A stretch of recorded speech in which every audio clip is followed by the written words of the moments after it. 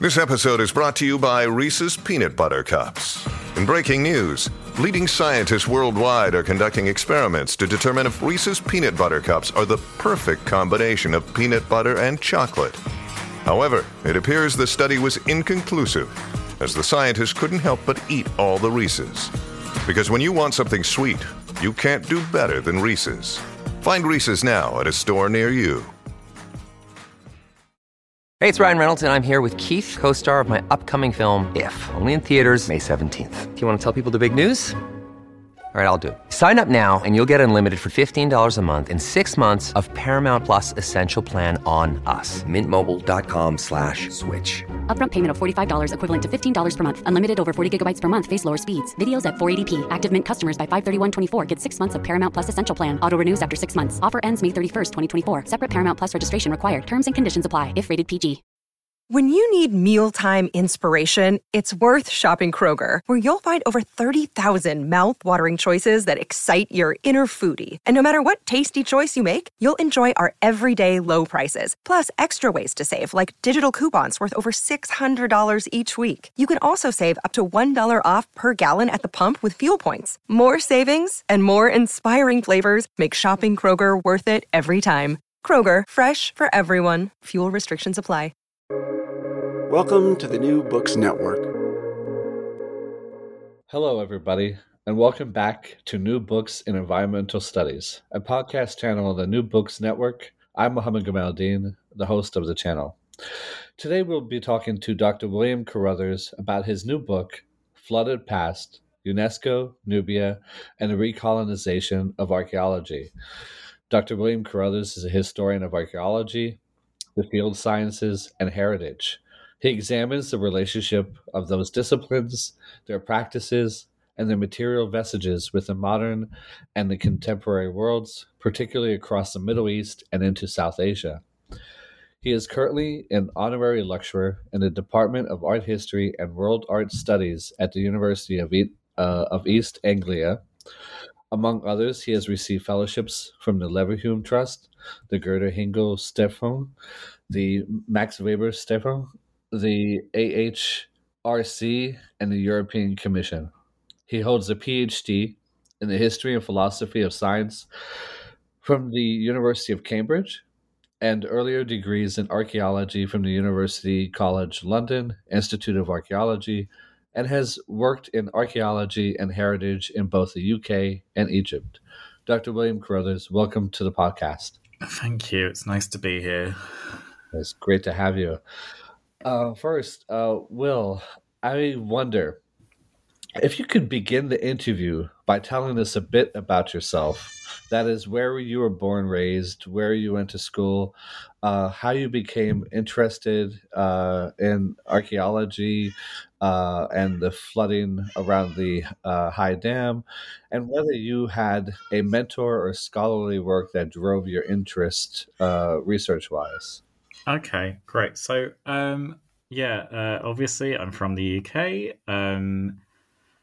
I ended up in archaeology because this is like 20 years ago now, trying to choose a degree that I thought was interesting. I was always interested in history. And then I was just like, archaeology came up as a possible option. And, it seemed like an interesting thing to do. I ended up doing an undergraduate degree in Egyptian archaeology at UCL, which I think sort of fairly uniquely at the time sort of concentrated occasionally on like sort of the politics of archaeology, sort of the sort of public archaeology components of that sort of work. In recent years, like that institution has also become very strong and sort of always becoming strong then anyway in museum and heritage studies. So like these things were like there from the beginning for me. I worked sort of in the archaeological heritage worlds, sort of both in the UK and then in Egypt, where I like before starting an MA, lived for a couple of years and sort of learned Arabic.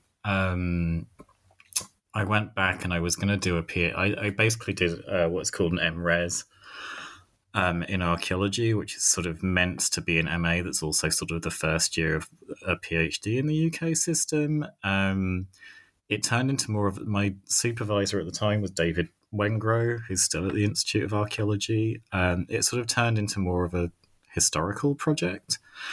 And so I ended up applying for PhDs all over the place and ended up at Cambridge in the Department of History and Philosophy of Science.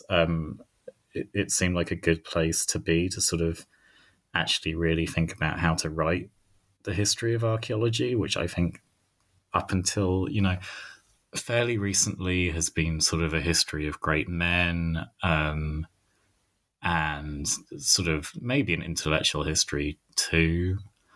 Like, for instance, there's a really well-known book by the archaeologist Bruce Trigger that's a history of archaeological thought. I think being in history of science enabled me to think a lot more about how archaeology as a practice has actually happened and what it means in terms of sort of, something that takes place somewhere with, there's a very famous Steve Shapin book that has this title that sort of like takes place somewhere with people, with objects, with things, that kind of thing. And I think, being at Cambridge with a group of really interesting scholars sort of let me think about that in a really useful way. And then obviously since then I've had like a bunch of postdocs. And this book project, Flooded Pasts, is basically a postdoc project. My PhD dissertation was on sort of archaeology in, like, I guess 1950s Egypt, really, and trying to work out what happened then or didn't happen that meant there was any sort of change in how archaeology around that time in Egypt worked. Writing Flooded Pasts was like a sort of logical next step, because what happens in the 1960s in Egypt and Sudan is this massive UNESCO campaign to save the archaeological remains, temples behind the Aswan High Dam that are going to get flooded. There'd never really been sort of, other than like the official book about it, there'd never really been like a lengthy sort of critical history of that, but it's really central, I think, to how a lot of people have thought about post-war archaeology and the development of heritage. It's like fairly entangled in the development of the 1972 World Heritage Convention, for instance. So it was a project that was both chronologically quite easy for me to work on, I think, but also something where it seemed like there's like this fairly surprising gap. I hate talking about gaps in the literature, but there sort of was one. And it just gave me a lot of scope to do something hopefully interesting and useful, and it really, like last year around the time the book came out, which was sort of a massive coincidence, was the 50th anniversary of the World Heritage Convention. So, it's like a good time, I think, to be thinking about a lot of this stuff and the sort of issues the book raises. And so I mean, I think that's pretty much a good summary of sort of how this came about. I mean, there's like various people in the history of science I could mention. So Jim Secord, who was my PhD supervisor, sort of has really thought about how like knowledge moves in the world. And again, I think that's sort of something that is important to this book. Christina Riggs, who's been a postdoctoral mentor, she's at the University of Durham, has really done a lot of fine-grained work on the history of Egyptology, archaeology in particular, that's been really useful to be in conversation with. And so, it's sort of, the book itself is like, I think it's sort of, it's like, it's an interdisciplinary volume, right, at heart. And I think it sort of is in conversation with a lot of those sort of like history of science, archaeology, heritage, but also like histories of modern Egypt and Sudan, where, you know, people like Donald Reed, Elliot Collar have obviously written about the history of archaeology, Egyptology from like pretty critical perspectives. But there was also really, you know, it's funny. A lot of these histories sort of stop in the early 20th century. And, you know, I always sort of wondered, well, what is anything different after that? Is it just too recent for anyone to talk about? And this book, I guess, is also like a way of trying to think about that a bit, and what it even means practically to try and write and research project like that. Yeah, so that's sort of, so, you know, I think, for instance, someone like Khaled Fahmi's sort of work around the Egyptian archive is like really interesting there too, to think about, just in terms of like what you can and can't do and sort of the politics of access, that kind of thing.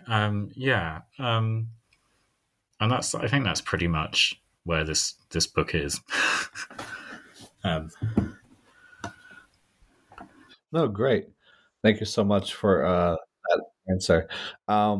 So I get this sort of ties into what you spoke about, but maybe speak a little bit more how you came to write Flooded Past during your postdoc, how it built out of your dissertation. Maybe just expand a little bit more about the how you got into the work. So yeah, just to reiterate, the book that's sort of the event or series of events that's central to the book it's known as UNESCO's International Campaign to Save the Monuments of Nubia. So this takes place from 1960 until 1980 in both Egypt and Sudan. And the reason this campaign happens is because, as we all know, Egypt builds the Aswan High Dam starting in 1960. And the floods from the dam are going to be greater than any flood before. So there'd been another Aswan Dam built in the early 20th century and heightened a couple of times, which flooded the area to the south of it, which is, you know, the region of Nubia, but only to a certain height and only ever as far as the Egyptian Sudanese, or the Egyptian border with the Anglo-Egyptian Sudan, right? So as a result of the earlier dam, there were archaeological surveys, but they, you know, were limited to the extent of the flooding. The Nubians themselves also had to sort of move their settlements. But with the high dam, everything, you know, the flooding is much more total. So the Nubians are forced to migrate, both within Egypt and Sudan. Everything is going to be flooded, pretty much. And so UNESCO, in collaboration with the Egyptian and Sudanese governments and a host of sort of international experts, launches this campaign, which goes on for 20 years. You see all the major temples that are located in Nubia are sort of taken to bits and moved, either sort of domestically or internationally. So, like, famously, the Temple of Dendora is at the Metropolitan Museum of Art in New York. And yeah, at the same time, the Nubians are forced to sort of migrate, essentially, within Egypt and Sudan, which is sort of was at times contested process and still is. So this book, I think, hits upon a number of issues that were sort of involved in my dissertation, but it does it with a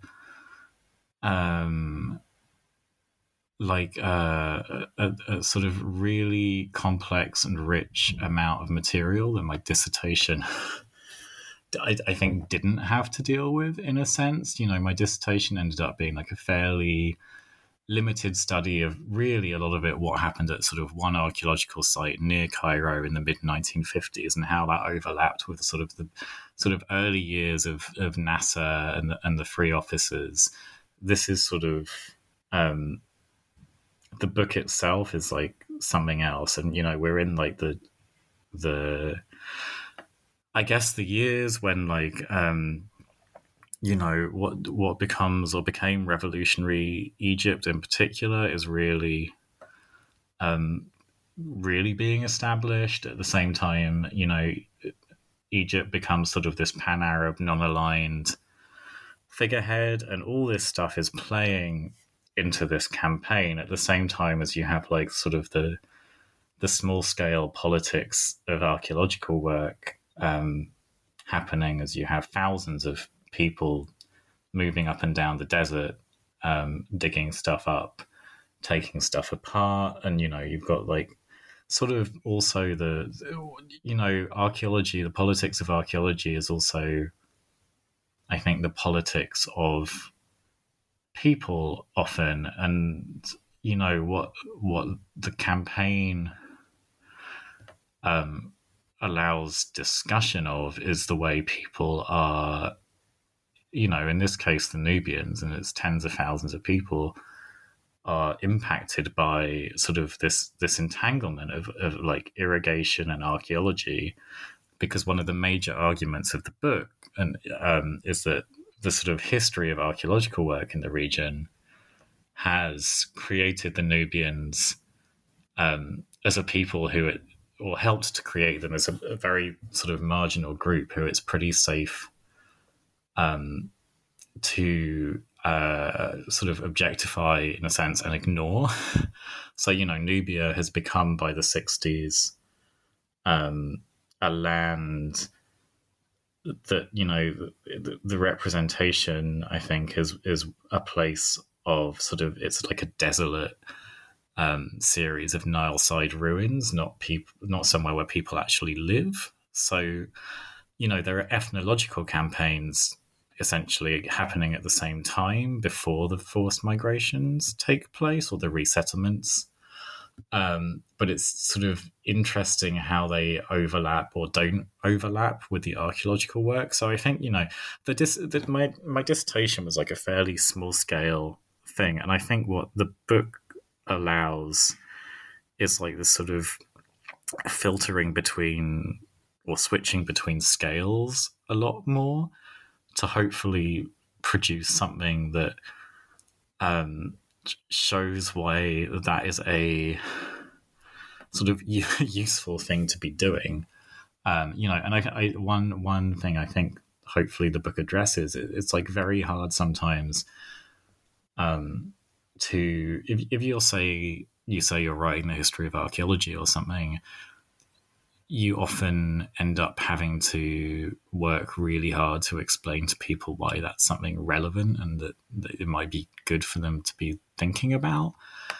And I think hopefully the book manages to do that by explaining why moving between these sort of large and small scale analyses is actually sort of a useful thing to be doing analytically. I think that's probably answered your question. Yes. No, that's great. So maybe stepping back a little bit, I was hoping you could paint a picture for our listeners. Maybe some of them who study Egypt and Middle Eastern studies know about the geography and the natural environment, but could you paint a picture for our listeners about the natural environment and landscapes that make up the spaces of the High Dam, Lake Nasser, and Nubia, and maybe speak some about the region and its historical connections to colonialism? Sure. So Nubia essentially sort of is the region south of Aswan in Egypt, and it sort of is also in the northern part of Sudan, right? So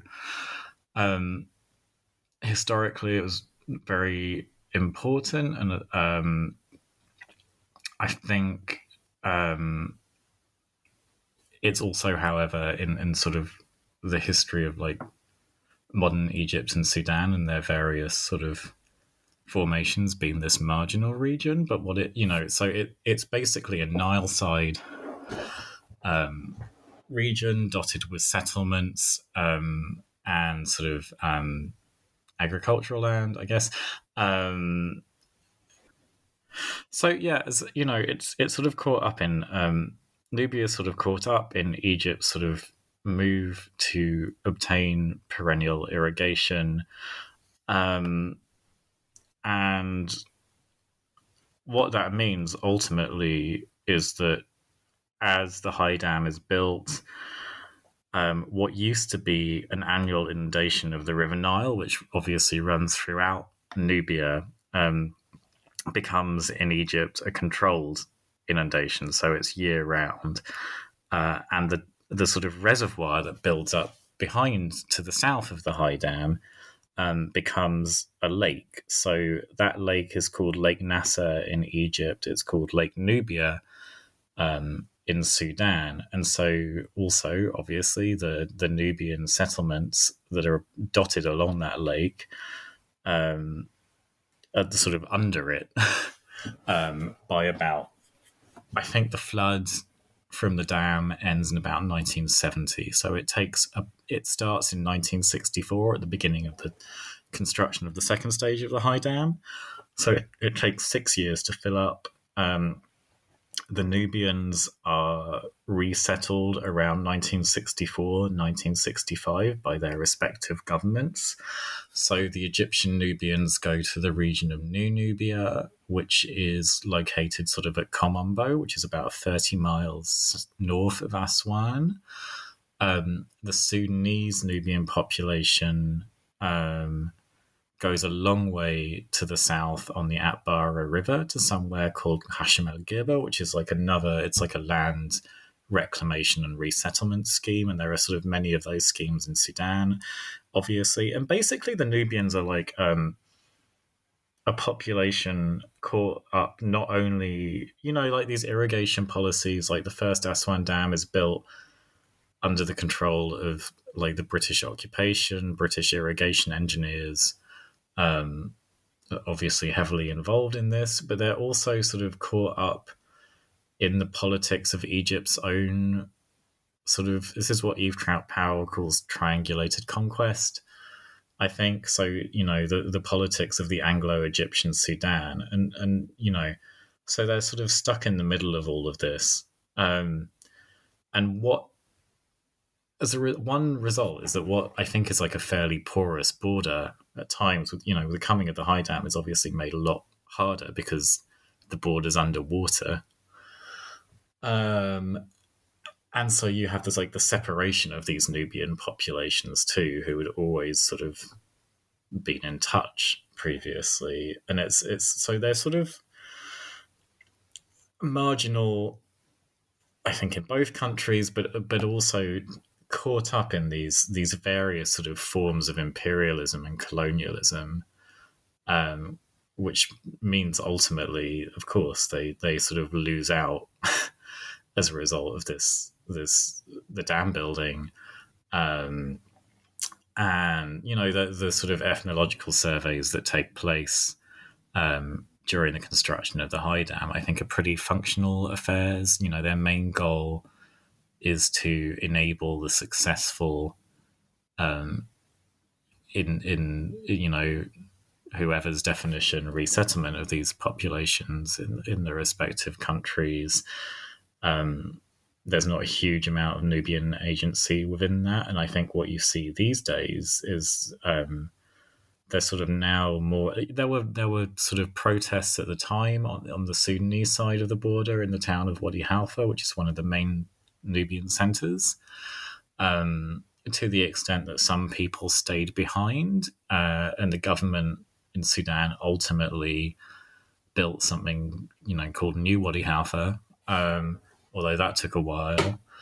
And I think what you see these days is sort of calls for a right to return to Nubia that may or may not ultimately be successful. So there's I think for a long time those calls were kept pretty quiet.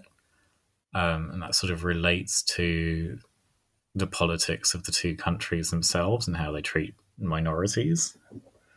But what you're seeing is they've sort of become less quiet, but there's no necessary resolution on the horizon. So hopefully, I think that that's very good, and we'll come back to that last point further down in our conversation. But my next question is more on the archival side of things. So your research uses a wide range of archival material. So could you expand here for our listeners on the sources for your study? Also, could you expand on the troubles related to finding the archive, especially as it relates to Nubia? Yeah, sure. So I think there's like one of the central questions is like, what even is the archive here? And so the book sort of mixes sort of archaeological archives, which I could access with, official like state archives. Also makes a lot of use of sort of like magazine, newspaper material. There's no one archive, let's say, for the Nubian campaign. One of the results of that project was that, UNESCO has an archive of sort of like the bureaucracy of it. But ultimately what happens is you have a whole load of archaeological teams from various countries or institutions descending upon Nubia to do these digs. So they take whatever material they create back with them, and so often these are like European, North American archives, which in many cases are still working archives because this material still isn't all published like 60 years later. So there's sort of like this sort of your one thing writing this book is sort of identifying where that material is kept, which bits of it are actually usable and accessible. And then sort of trying to work out, let's say, in Egypt, also what is accessible there. So obviously, if you're granted access to the National Archive in Cairo, which is not at all a given, there are sort of limits, I think, on the extent to which the material held there is useful for a project like this. I think a lot of it just sort of peters out in the 1950s, or at least material I've seen. I was allowed into what is called... So one of the results of the campaign is there's the Nubia Museum in Aswan, is built and founded in the late 90s. And so there's something known as the Documentation Center, which I believe... so it's a bunch of archival material related to the work in Nubia that was kept in a storage, I guess like a then Egyptian Department of Antiquities storage magazine, somewhere near the first Aswan Dam, that was sort of recovered at some point and taken to the museum for conservation. And that I don't think is officially opened to researchers, and through a strange series of events I was granted access to this for a couple of weeks. So spent like a very nice couple of weeks working there, but that's entirely both privilege, luck, I don't know. And it sort of felt like researching this book, I was trying to piece together a lot of different elements of a puzzle that isn't really, in a sense, sort of one you can piece together, because there is just so much material produced as a result of this work. It's everywhere, and it's terms of access differ all over the place. I think I, as a scholar coming from the UK have it much easier in terms of that sort of access, and that, you know, that's ultimately one reason this book got written. Yeah, and then in Sudan, I mean, one of the other ironies is a lot of the material from Sudan is actually in London. So one of the UNESCO consultants or experts, he became a consultant expert involved in the work, was this American archaeologist called Bill Adams, who worked for the Sudanese government for about 4 or 5 years, essentially sort of surveying archaeological sites in an attempt to promote the possibility of other people excavating them for Sudan. He also created what he called a documentation center there for the Sudanese Antiquities Service. And he left Sudan, I think, in 1964 or 1965, and he hadn't, again, written up any of this material. And you will find every single sort of archaeological manual ever written for the last 100 years telling people that they must write up their material. And so he sort of negotiated taking the material back with him to the US. And, you know, he sort of then worked on it in the US for decades, I guess, and ultimately donated it to the British Museum in London. So actually a lot of the Sudanese material, the archive sort of exists in London, which was a surprise to me doing the research for this book. Yeah, and it's been like sort of piecing together a fairly complex, at times fairly securitized puzzle, and wondering how best to write about that. You know, in the sense that I'm obviously not trying to tell some sort of comprehensive story. I'm trying to give an account of this work that actually deals on some level with issues like the archive and also its organization. So, for instance, like archaeological archives are pretty obviously organized in the way that archaeologists want to use them, and that's not going to be the way that I mean, they're like working archives often. That's not going to be the way that let's say a historian might want them to be, and it's sort of also working with sort of issues like that all the time. And so, you know, it's sort of that kind of challenge too. And, you know, you've sort of got to look at this material. You know, what's the phrase? Sort of not reading, you know, you're reading it against the grain, really. And I think Anne Laura Stoller uses along the grain, and it's all these things go into sort of trying to work out how to write something like this. That's it speaks to the complexity of the archive, and it's fascinating how the archive moves around. Yeah, I think it really, like, it's a very mobile. You know, some of it is like very obviously in a certain place and is either, you know, easily accessible or not at all, and then the rest of it does just sort of move around with scholars, I guess, in a way that, yeah, you know, it's. I guess they're always writing new versions of Nubia as well as a result of all of this. And then, like, the earlier material, so the book sort of goes into the like genealogies of this campaign. A lot of that material, it's completely unclear where it is, you know, so I sort of rely on publications, official reports. And you occasionally like find like the odd sort of, I don't know, record related to it, but I'm not. I guess like if they're anywhere, they, you know, the earlier campaigns were run by the Egyptian government. The material might be somewhere in Cairo, but I've never seen it.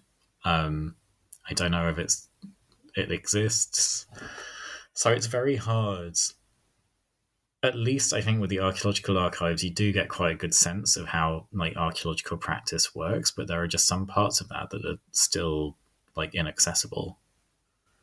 And that's, part of the story is that, these surveys are sort of nominally sort of recording the past of a region, but it's who they actually record it for. Another day is here, and you're ready for it. What to wear? Check. Breakfast, lunch, and dinner? Check.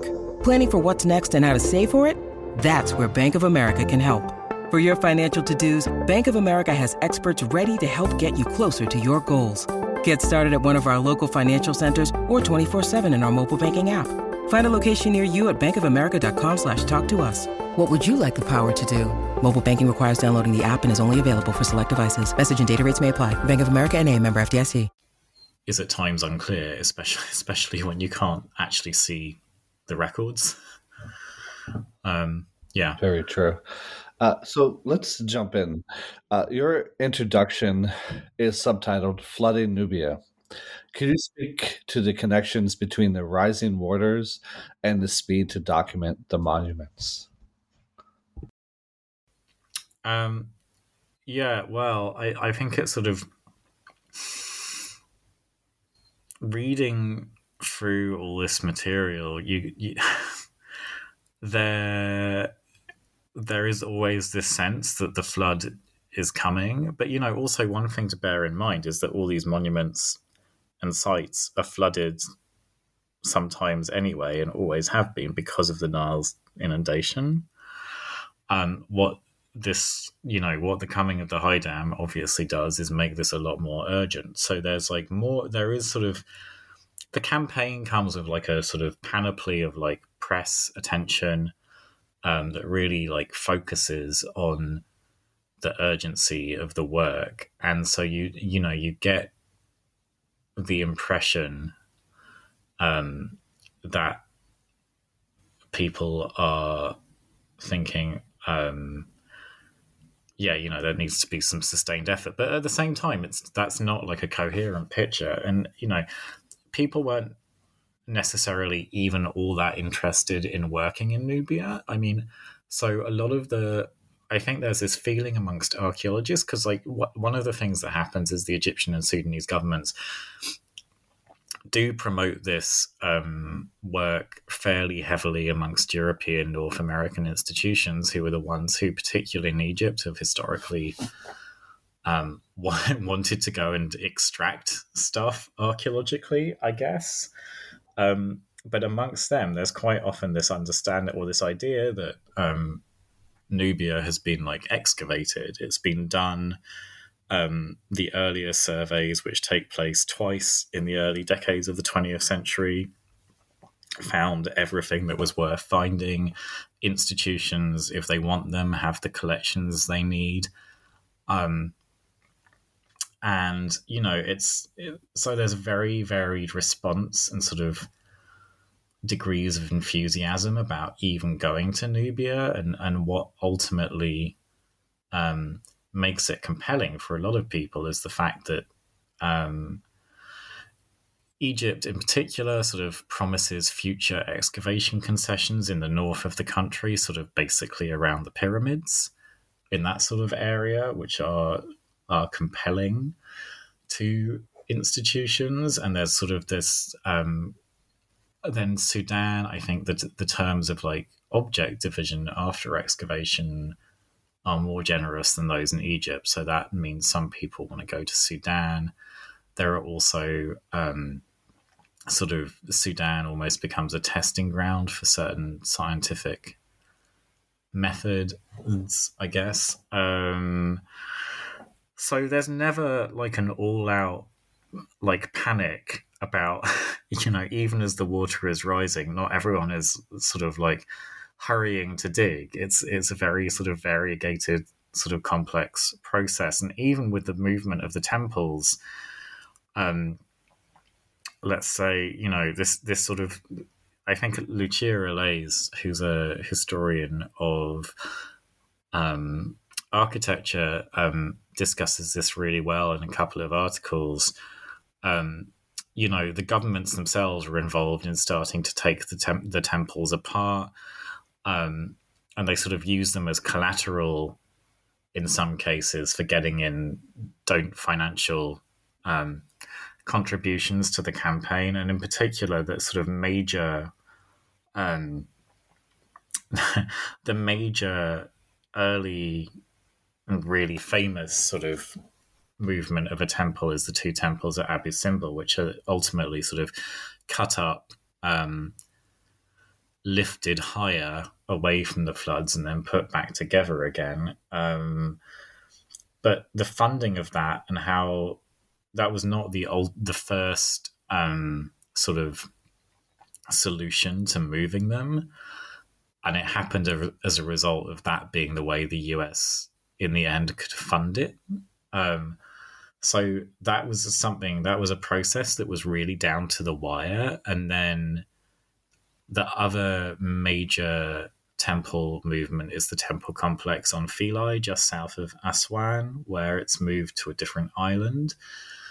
And basically time was brought for that in the sense that there was sort of like a small reservoir formed between the first Aswan Dam and the site of the High Dam, which meant Philae ended up in a sort of controlled state of flood. It wasn't total. And that the campaign and process of moving that only started in the late 60s. And again, there were sort of various conversations about how it would be funded. And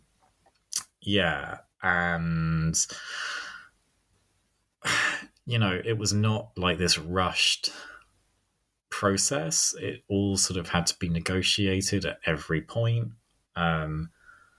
And ultimately, UNESCO, I think, used the campaign very skillfully and strategically to promote the idea of World Heritage and people coming together to save and preserve stuff. But if you really sort of read into the archives and the publications, what you see is like it's a very piecemeal, scattered process where various sort of interests, even of what sort of past is at play, sort of are pretty obvious. Everyone's in a sense after the material they want. So the idea that like this is sort of this incredibly altruistic total recovery of the material, the archaeological material that might be left in the region, is entirely sort of false. There's like a lot of vested interests at play essentially. So also like a lot of stuff just isn't excavated. It's not deemed to be worthy, and I think as is fairly quite often standard for archaeological practice, material is like measured, like potsherds in particular, of which there are thousands, get measured, and then if they're not deemed particularly interesting, just thrown away on site. It's not like this total recovery of something. It's a piecemeal strategic recovery that occasionally gets alarmed by where the floodwaters are. But that's not always primary concern. It's also why you have like lots of photos of temples halfway submerged, not only because like that could happen as a result of all this, but also because it's like quite a nice photo opportunity to promote more work. And it's what it sort of also reveals is this interplay between sort of UNESCO as an organization and all these other various institutions and governments who are involved in this project. And that interplay is not at all straightforward. It's never clear who really has agency. It's like everyone and no one. I think it's sort of became quite a fashionable thing to start sort of blaming UNESCO for everything. But you realize UNESCO only has like a certain degree of agency in all of this, because ultimately it's working at the behest of its member states, but also then within the Secretariat itself, various individuals have power. You know, it's a very sort of very, very complex process as to how this all actually pans out and whether it's urgent or not, or, you know, what is deemed interesting and salvageable ultimately. Fascinating. So you say in chapter 1, and I quote, Warder made Nubia, and Nubians contingent subjects of circumstances. It also made them and the region in which they lived more visible. Could you speak some on this tension between the way the Warders displaced Nubians in Egypt and the Sudan, and how it added a certain level of renewed sight on the region? Sure. So, I mean, obviously, the waters destroy everyone's homes. Like that's the ultimate outcome of this project. And the high dam is that settlements are destroyed, lives are destroyed, people are forced to migrate. I think at the same time, the fact that there's all this global attention on the UNESCO campaign, but also the fact there's an ethnological campaign in both countries means not only that sort of Nubian identity sort of coheres, and, you know, this had been happening for decades anyway because of the earlier Aswan Dam, various things.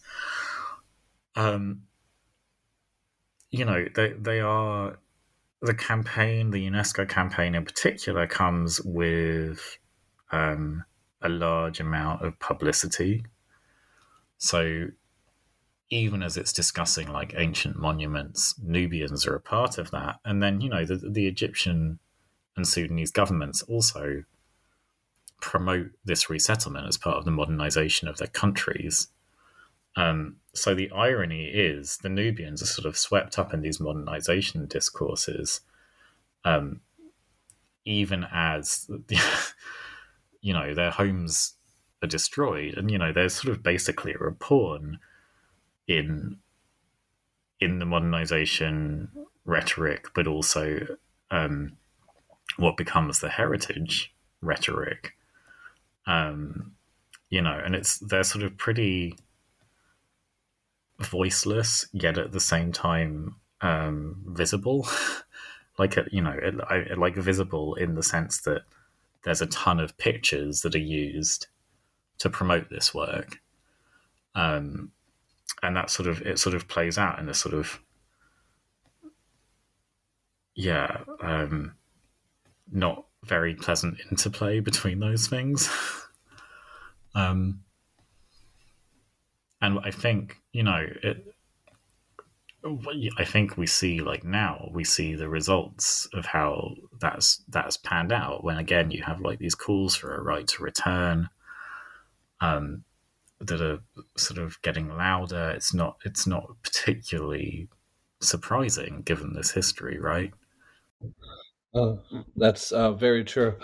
And but it says something as well about the continued displacement of the populations and their connection to the various states that they reside in today.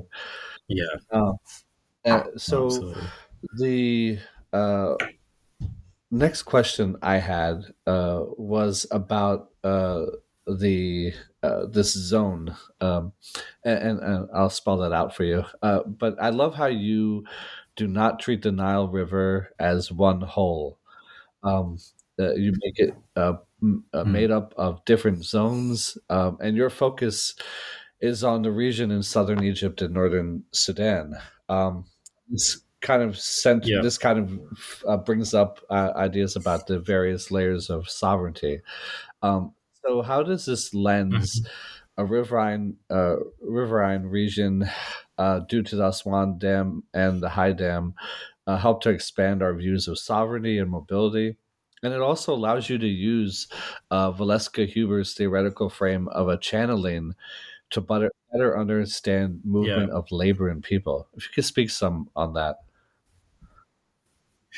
Yeah, I mean, I think it, like, in terms of sovereignty, what it clearly happens is that, Egypt and Sudan sort of gained sovereignty over this sort of this region south of the dams.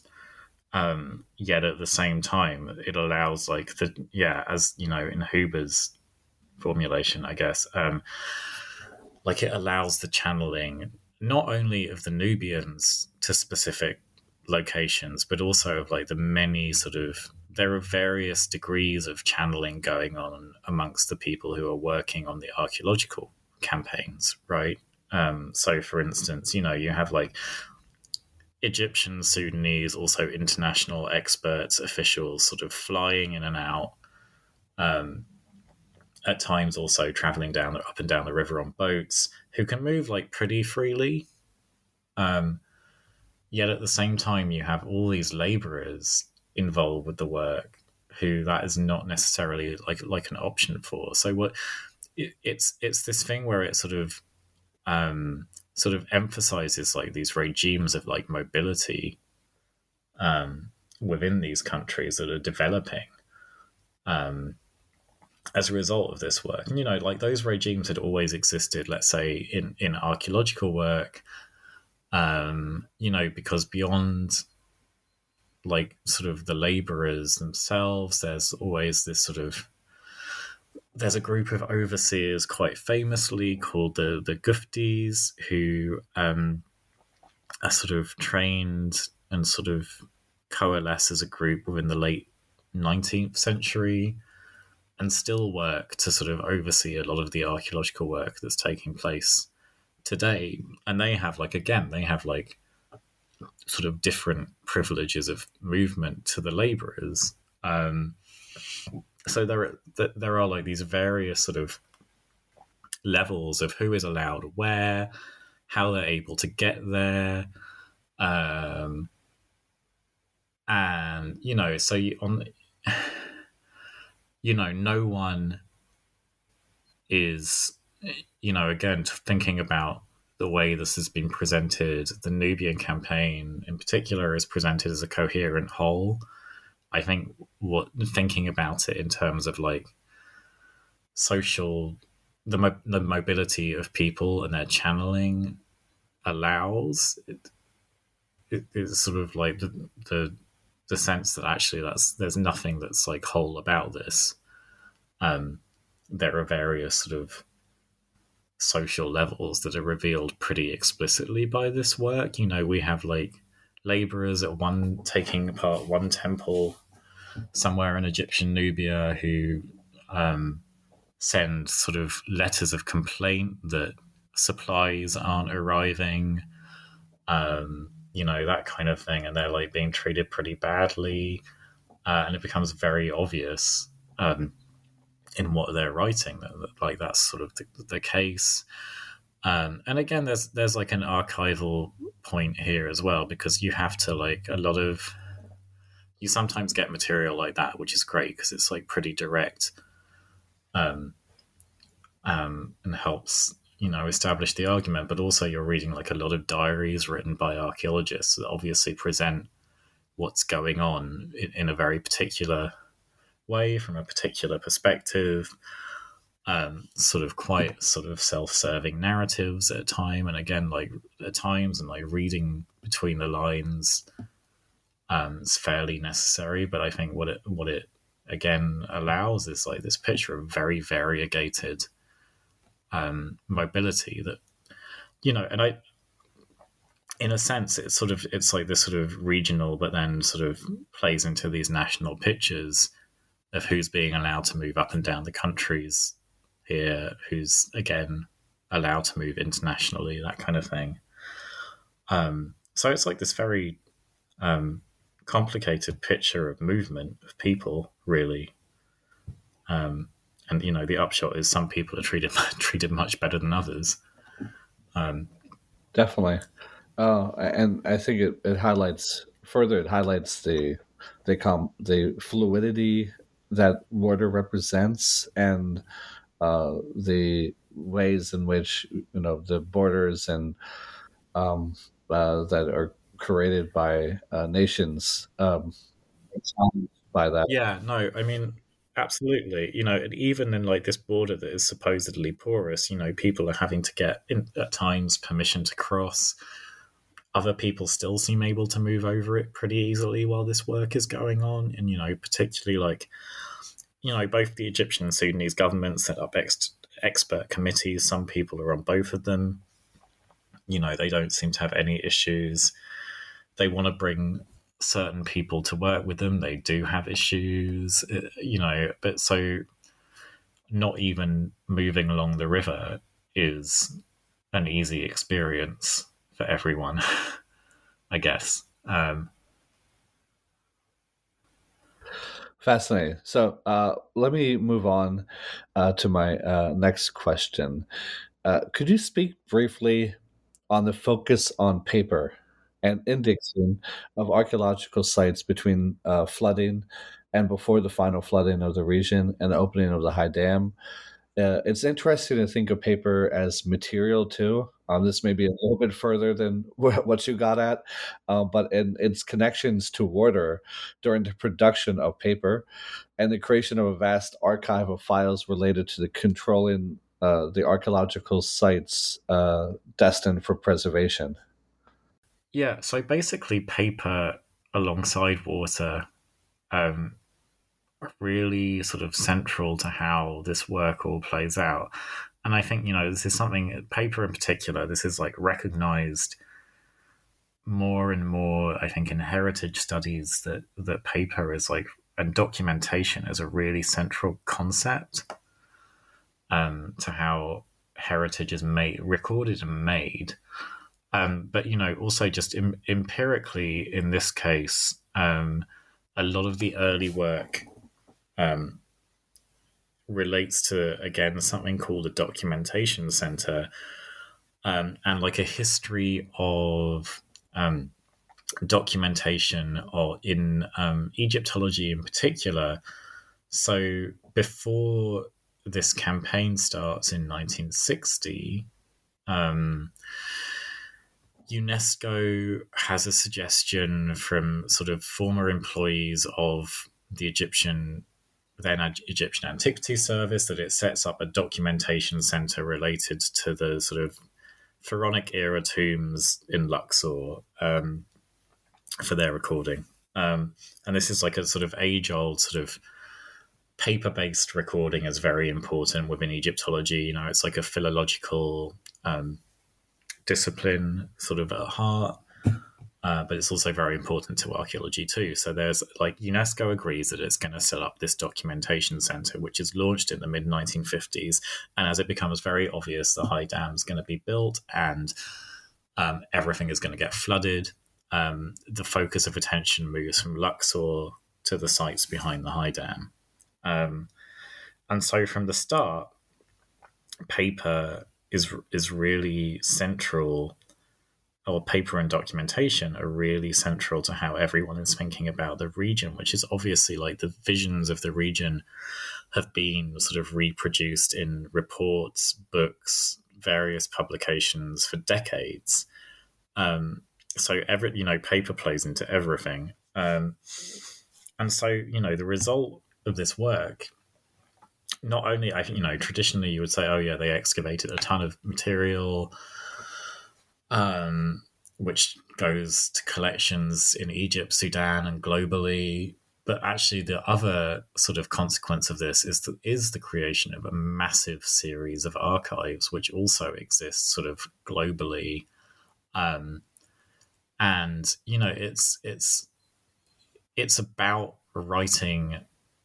turning archival material into reports of this work, and it really is like the process that creates this vision of Nubia that still, I think, coheres, which is one where the Nile is sort of, and the flood is central to that, and the creation of this sort of desolate Nile-side land full of ancient remains.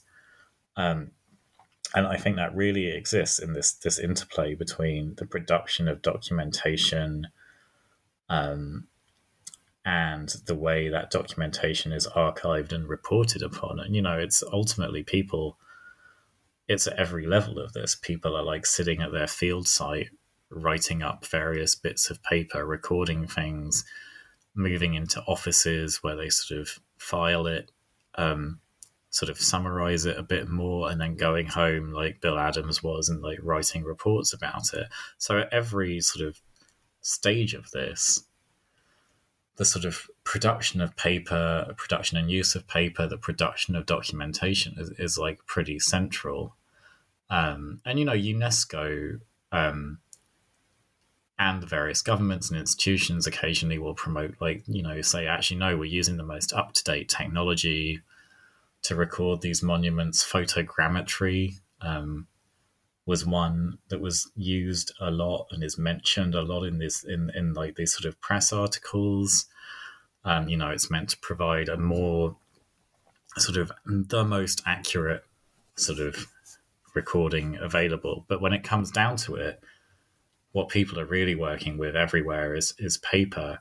So it's like, there are probably like millions of bits of this stuff that are produced as a result of this work, and they now are in circulation globally, continue to be in circulation, continue to like create this representation, which is why I think alongside there's the idea of ancient Egypt being very widespread, why there's also like a sort of an idea of Nubia that's widespread. It's through the movement, circulation, reinscription of paper and archives, sort of constantly. Yet at the same time, these are archives that aren't actually all that tied together. Like, they're sort of all over the place. They're not necessarily in conversation with one another now, I don't think. Sort of a very messy sort of process of paperwork and archiving. And so it still produces, I think, what has become like a pretty coherent vision. And you think even like, I guess, one thing to think about is like, the production of photographs or the printing of photographs onto paper as well means it's just everywhere. And that, there are thousands and thousands of photos of this work that are produced, that are also helping this along. And I think the other thing this sort of enables sort of discussion of is the way that these very fine-grained material practices of like writing and putting things on paper actually then play into these much bigger sort of global, national, global, regional narratives that are part of this work and part of this history. And it's like, I think thinking about paper is a way of like thinking about sort of the various scales at which this is taking place. And the way they're sort of constantly in conversation. So, and ultimately, of course, I've put it all down on paper, I guess. It's there. It's even as everyone, libraries now buy ebooks, there's still like a hardback, paper-based version of this book, and it's just like yet another instantiation of this process in a sense. Yeah, it's fascinating because think about the connection to the paper archive and the vast bureaucracy that it represents, and then the fact that your synthesis of it is then reported in paper. I mean, I was like thinking, in a sense, it can't help but produce a bureaucracy, right? I think UNESCO, an organization like UNESCO, is very often deemed to be bureaucratic. But one thing this sort of campaign, even as UNESCO was sort of like half in control of it, half not in control of it, one thing this campaign inevitably produces is more bureaucracy. It's like a self-fulfilling prophecy. And I think it continues to be that, as and I think it does. It's interesting also, I guess, to think of archaeology as not just being a discipline of like things that are dug up from the earth, but like ultimately a discipline of material that's produced.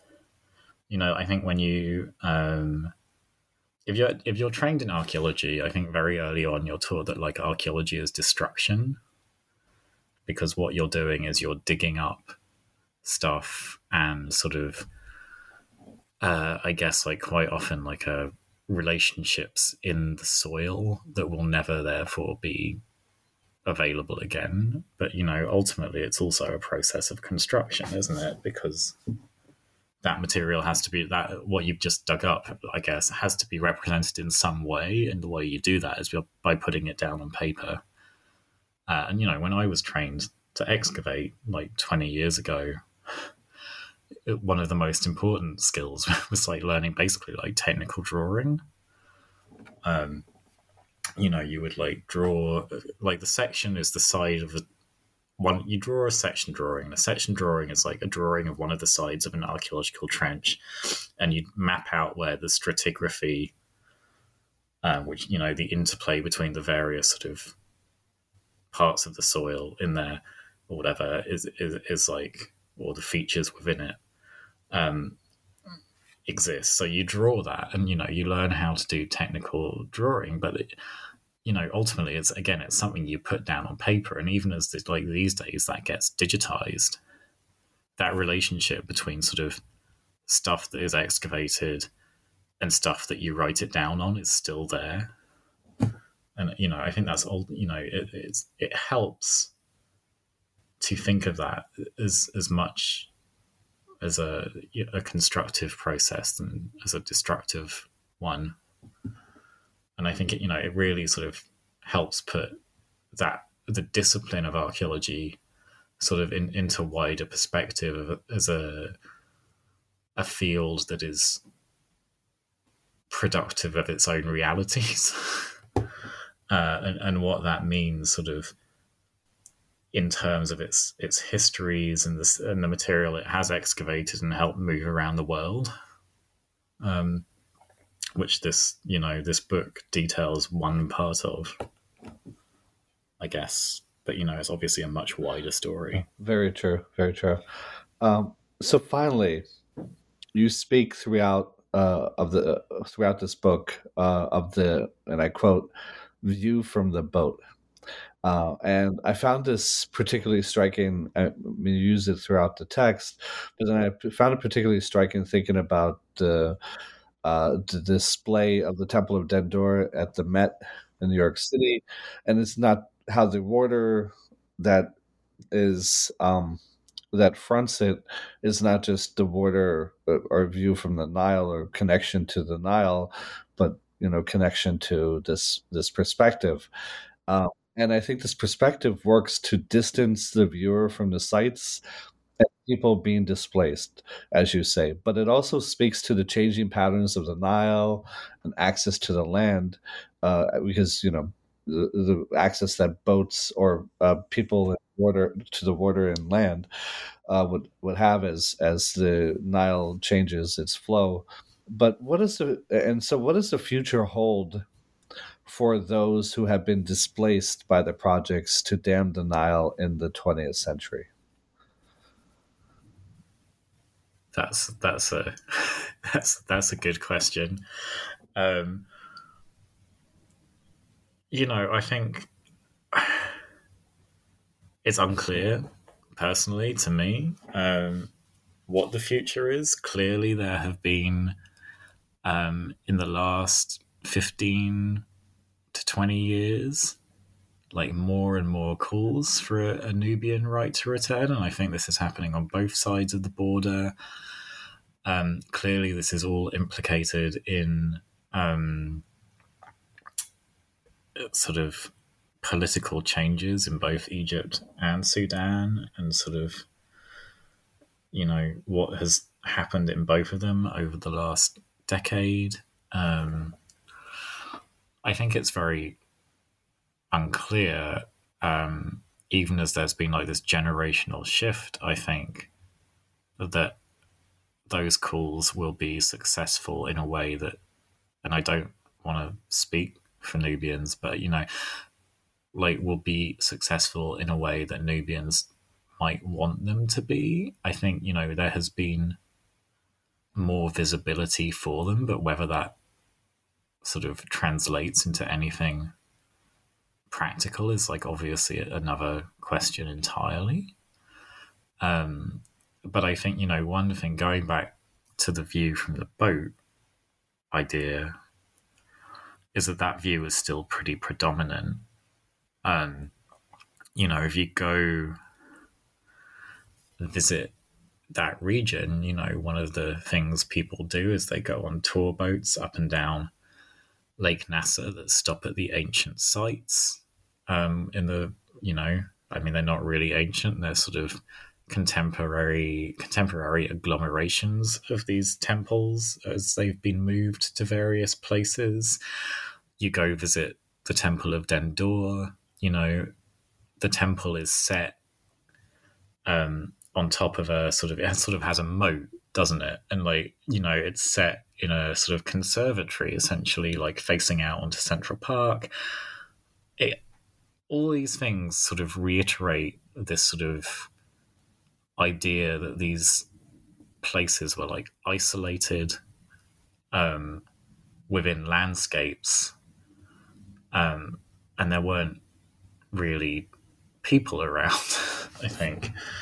And it's, I think at the same time, there is clearly more awareness that what happened to the Nubians. If you visit the Nubia Museum, it does raise the migration as something that happened. Whether or not Nubian groups were happy with that depiction, it's there. I think, there's sort of also, there is tourism related to the Nubian villages around Aswan now. And so there's this awareness that the Nubians are a population who exist, that's sort of international, I guess. But I don't think that means that sort of calls for a right to return are necessarily going to be acted upon in any sort of positive sense. I think it's a very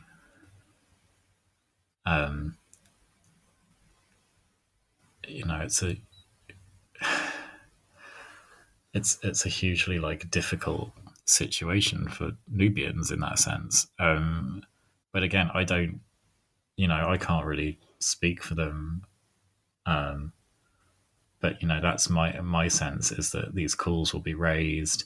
There may be some movement, at least sort of rhetorically, to doing something, but whether that plays out, I think is like another question. And just, it's clear that these visions of Nubia's past sort of play into that on some level. They're not, the major, or, they're not the only thing that's doing this, but they're always there. And they enabled the migration to happen, or the resettlement to happen in the first place on some level. So, whether that means there's then, I think there's probably some sort of ethical obligation for archaeologists to engage that somehow.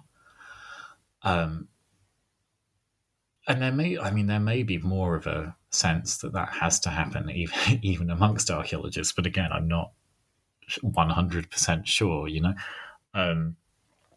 there may be like slow change as archaeology in general, I think, sort of starts to understand its history a bit more critically. But I'm not like 100% sure that means these issues will be engaged with any degree of sort of force. So it's sort of, it's an unresolved situation. I think, let's put it that way. Yeah, no, I think that's a good way to leave it. But there are definitely scholars out there working to give voice.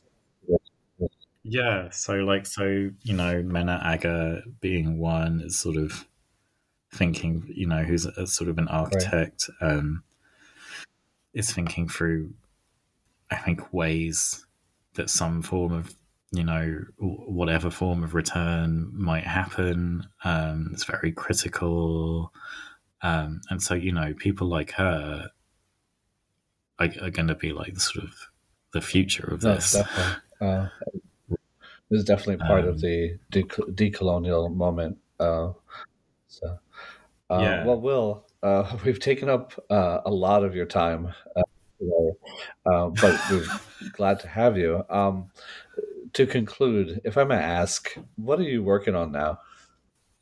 So I've got a few projects I'm sort of trying to work on, one of which is thinking about sort of the connection between dams, irrigation, archaeological survey, and basically like indigenous dispossession to sort of a wider series of scales. Nubia is not an isolated case. Dam building and modernization were obviously a fairly sort of powerful sort of thing during the 20th century, as was, the connected displacement of populations. So I'm sort of wondering how to do a wider project about that. I'm not sure what form that will take. I'm also interested in thinking about heritage more from as something where I guess, I think heritage is sort of historiographically traditionally viewed as sort of entirely an imposition from Europe. And its history is very tied to European conceptions of sort of past architecture, archaeology. But at the same time, I think what this book helps reveal is that other people had agency within that process, say in the global south, just, to use that term. And I think there are wider stories to be told there. Also, I'm trying to work out how to write an alternative history of archaeology in general, which is it's a slow process, but it might be happening. There's a lot of working out how that sort of narrative might be written. So I've got various projects I'm sort of slowly now working on as I recover from this one. No, those sound like some great projects, and we look forward to seeing them in the future. And I want to thank you for being on the show today, and really enjoyed speaking with you. Thank you. And take care. Thank you. You too. It was lovely talking to you. Thank you.